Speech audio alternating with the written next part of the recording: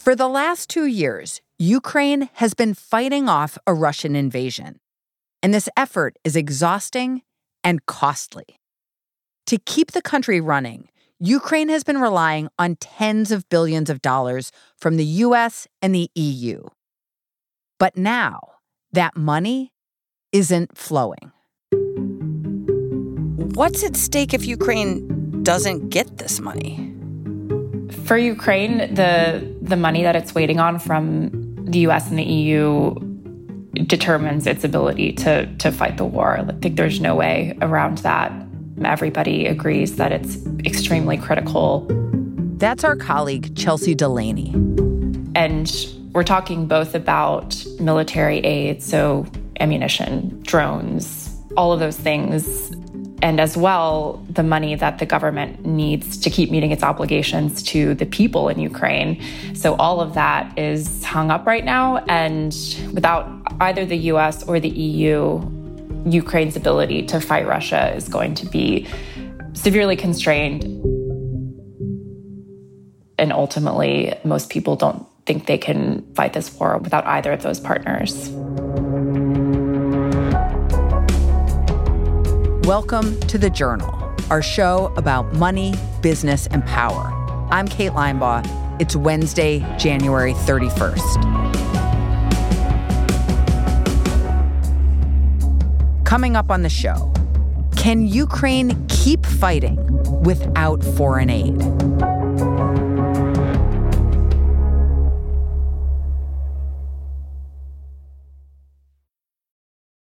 This episode is brought to you by Volvo Cars. Distractions happen, but there are things that can help you stay focused, like the fully electric 7-seater Volvo EX90. It was made to help keep you and those around you on the road safe, with LiDAR technology that can see what you sometimes can't, and a 2-camera driver understanding system designed to prevent distractions and help you stay focused. Visit volvocars.com/US to learn more.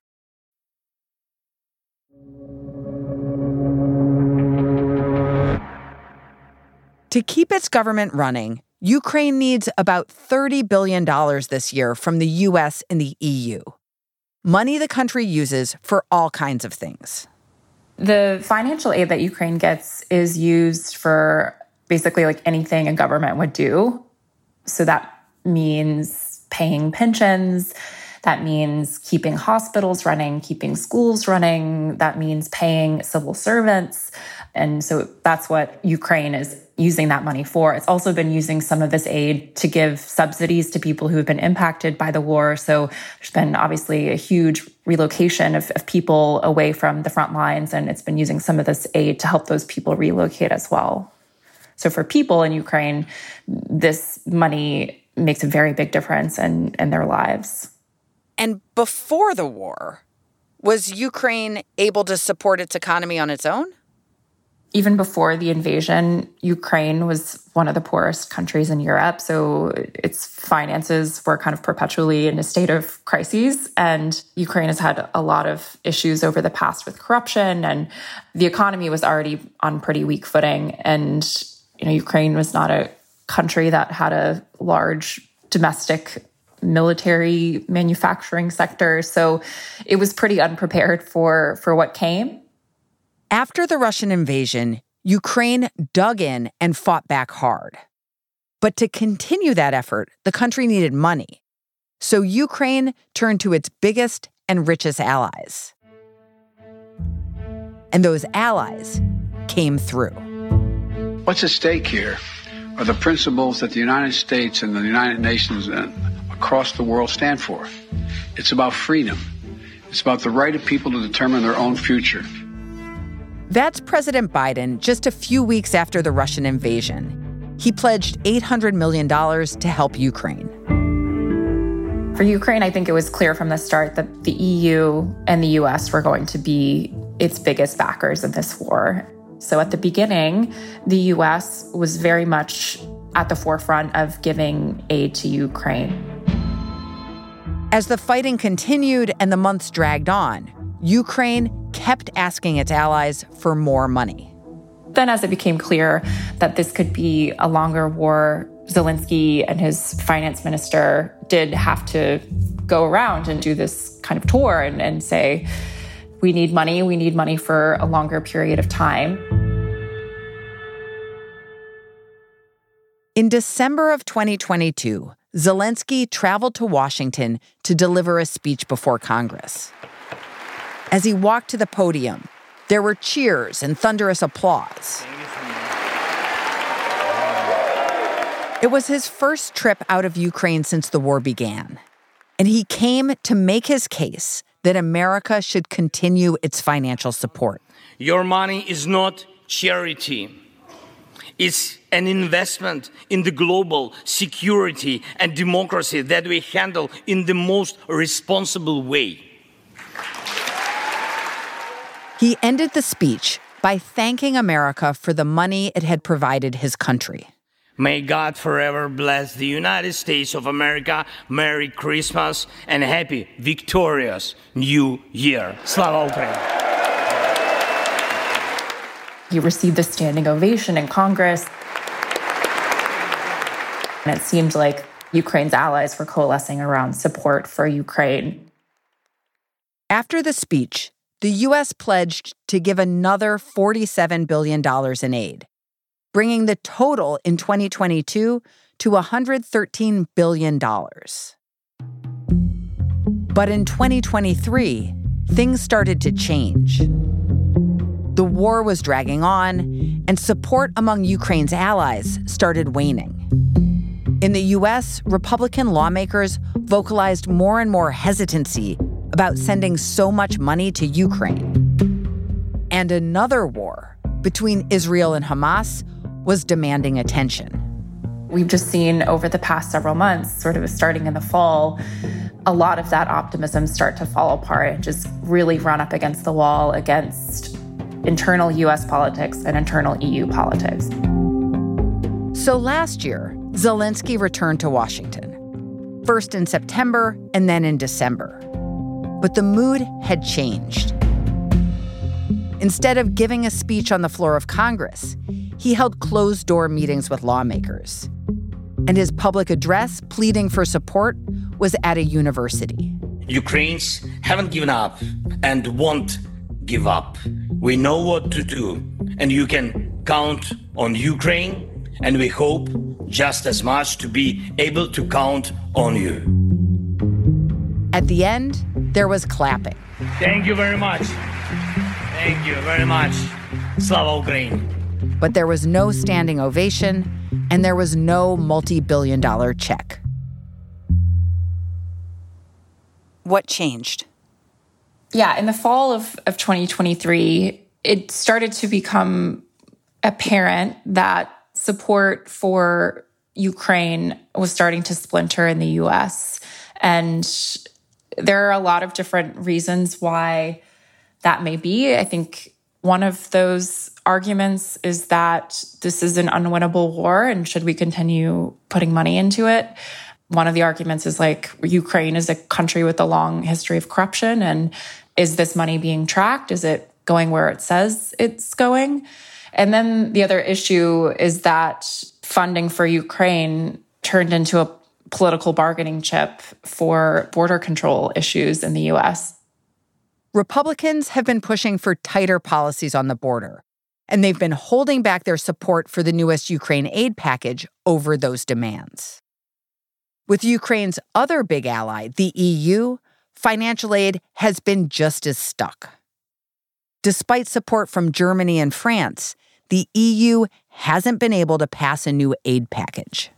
In late 2023, the EU was trying to get a 4-year package passed, 50 billion euros, about $55 billion. And the EU had found a lot of momentum for funding Ukraine. But then the EU package ran into the problem of Viktor Orban in Hungary. Viktor Orban is the Prime Minister of Hungary and the EU leader most closely aligned to Russia. He has been against Ukraine aid for quite a while. And when the EU tried to pass this big 50 billion euro package, Viktor Orban vetoed it. And He is using some of the same arguments that we've seen Republicans in the U.S. make. I don't want to spend my taxpayers' money funding this war. So the EU money is also stalled. Yes. The EU money is also stalled. With the funding tap running dry, Ukraine is facing some hard choices. That's next.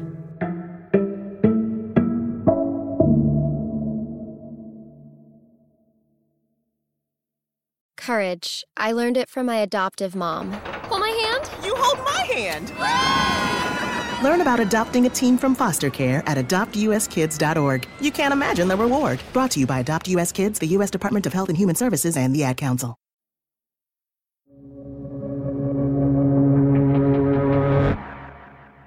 This year, Ukraine is facing a budget shortfall of more than $40 billion. And aid from the U.S. and the EU was supposed to cover some $30 billion of that. Without the aid, Ukraine is in a tough spot. So Chelsea got in touch with Ukraine's deputy finance minister to learn how the country is making things work. They've tried to drum up cash by doing things like increasing taxes on the banks. And essentially, that's just an extra tax on profits that the government can introduce. They've also been able to move some money around. One thing they've done is take some tax revenues that were supposed to go to local government budgets. They moved it up to the federal budget so they can use that money to keep things running. The government has also been raising money on its own from local investors through bond sales. Last year, it borrowed about $15 billion through these bonds. But as the deputy finance minister told me, these are really short-term solutions. They won't last very long. And what the finance ministry told me is that they think that these measures will get them through February. And then they're going to have to start taking measures that are a lot more economically damaging. Like what kind of measures might they have to take? So that could be delaying pension payments or salaries for thousands of people in the country. They could try and raise taxes even more. They could try and stop importing as much. I think the Ukrainian government has said their approach is that we cannot cut defense spending, especially if our support from the U.S., our biggest military supporter, is waning, and they're very much committed to continuing defense spending. But that does leave social spending as sort of the unfortunate first place to cut. And if they had to implement those kinds of methods of delaying pensions or salaries, what would that mean for the economy and for people in Ukraine? Ukraine already has been sort of in survival mode for almost 2 years now. They've pretty much cut everything to the bone. Any excess spending, they've already cut that down as much as they can. If they do have to delay salaries for public servants for a couple of months, or if they have to delay pensions, that's going to be very, very difficult for the people who are already living in a war zone. These people have already dealt with a huge increase in inflation, a big contraction in the economy. Chelsea says that all these methods, the cost cutting, the new taxes, even potentially delaying pension payments, might only buy Ukraine a couple months. But there is one more thing it could do. The only other option they have is printing money. And printing money has been, in the past, a recipe for disaster for many economies.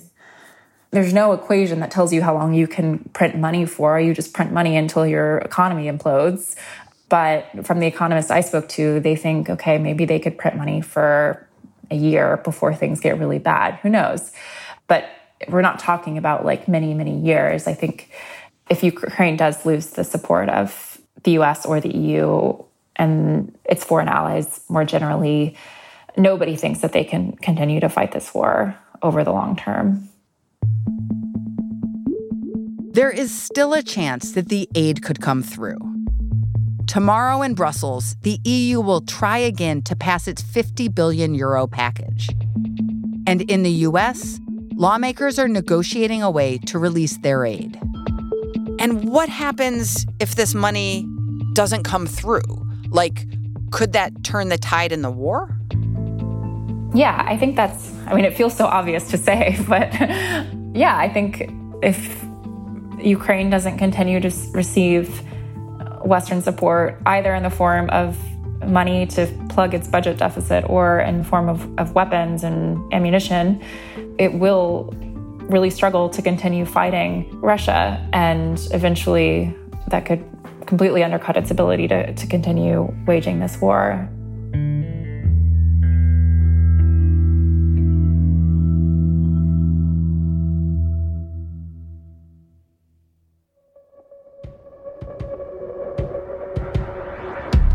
That's all for today, Wednesday, January 31st. The Journal is a co-production of Spotify and The Wall Street Journal. If you like our show, follow us on Spotify or wherever you get your podcasts. We're out every weekday afternoon.